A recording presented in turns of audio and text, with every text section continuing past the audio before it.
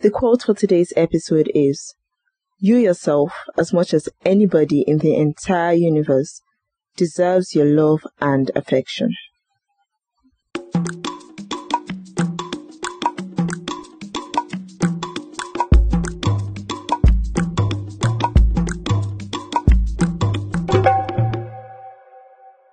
Hello there, I am Asma Mohammed and you are listening to the Bedtime Daily Podcast, a self-help podcast to help you help yourself do better, be better and get better out of life every day. It has been a minute since I did one of these, so today I will be your honored personal narrator reading an article titled "How to Build a Healthy Relationship with Yourself Every Day" by clinical psychologist Margarita Tartakovsky on psychcentral.com. As always, I will provide the link to the post in the episode description box below in case you'd like to check it out. So keep your ears perked up because I will be going right in.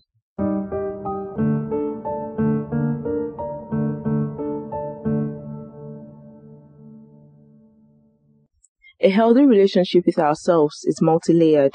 It's complicated. It consists of many parts, just like any relationship with anyone. And just like any relationship, there are important ingredients to cultivating a loving, compassionate partnership.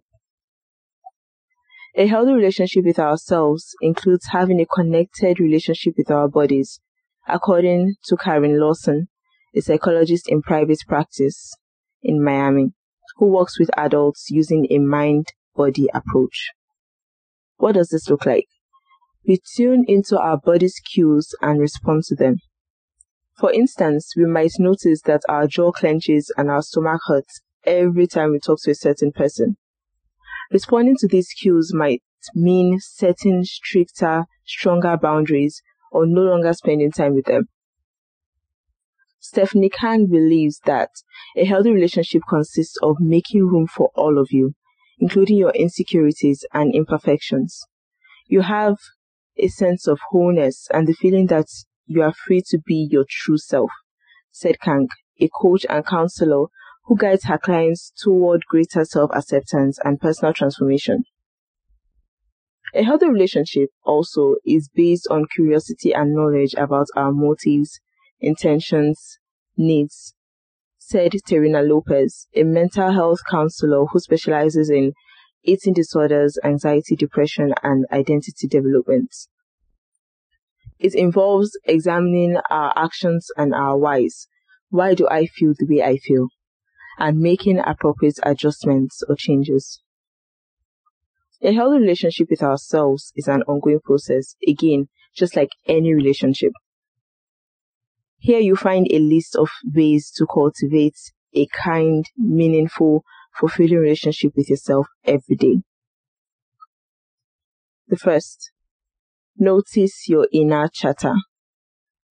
Pay attention to what you regularly tell yourself. Pay attention to what you say when you are facing a challenge or a stressful situation. Starting to notice this is a great first step because it is often so unconscious. Kang said, once we become more aware of how we relate to ourselves, we can reflect on what effect it's having and how we want to change. The second, use relaxation techniques to connect to your body. Lawson practices diaphragmatic breathing, progressive muscle relaxation, and yoga to better hear her body.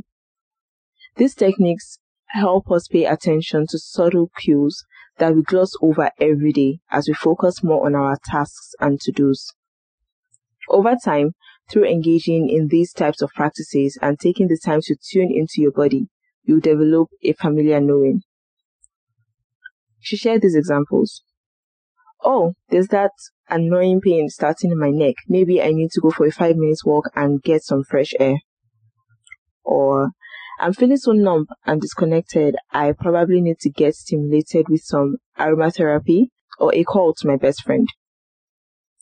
Recognizing what's going on physically can instigate our own care and responsiveness to our emotions, great qualities in any friendship. Number 3, check in with yourself regularly. According to Lopez, in general, people have become so preoccupied with doing, we hardly examine how we are feeling. However, connecting to ourselves helps us make informed decisions and actually ensure that our priorities are priorities, she said. She suggested regularly asking ourselves these questions. How am I taking care of myself? What can I do to improve my self-care practices? How can I make time for these practices? How satisfied do I feel in my personal and professional relationships? What changes can I make to improve the quality of these relationships? What is taking the most time out of my day? Am I content with the activities I'm spending the most time on? If the answer is no, what changes can I make? Do I feel connected to something I think is important and valuable? Number 4, practice self-acceptance. See the parts of yourself that you dislike as part of being human, Kang said. She suggested sharing your flaws and insecurities with a close friend or a coach or counselor. Often, this leads to a sense of relief and even the realization that the things we are most afraid to show are often super common and relatable experiences. Also, imagine how you'd respond to a loved one's flaws and insecurities and try to apply this to yourself, she said. Finally, practice self-compassion, which is a skill you can learn. Number 5, surround yourself with loving people. Though building a healthy relationship with yourself is ultimately something you have to go through on your own, it can help tremendously to have a positive community, Kang said. It's also helpful to spend time with people who have healthy relationships with themselves. Number 6, limit negative media. Anything that leaves you feeling less good about yourself is something you can live without. Think about the different things you are consuming right now and how they influence your relationship with yourself.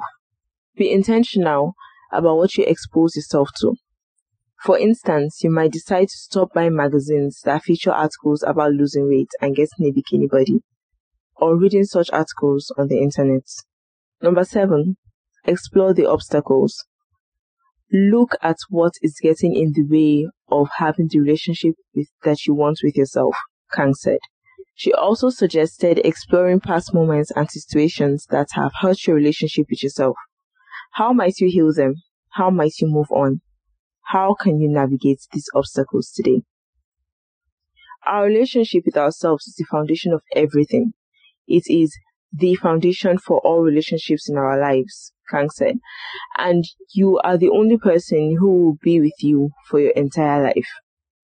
So it's not an exaggeration to say that building a healthy relationship with ourselves is vital and worthwhile, maybe even urgent.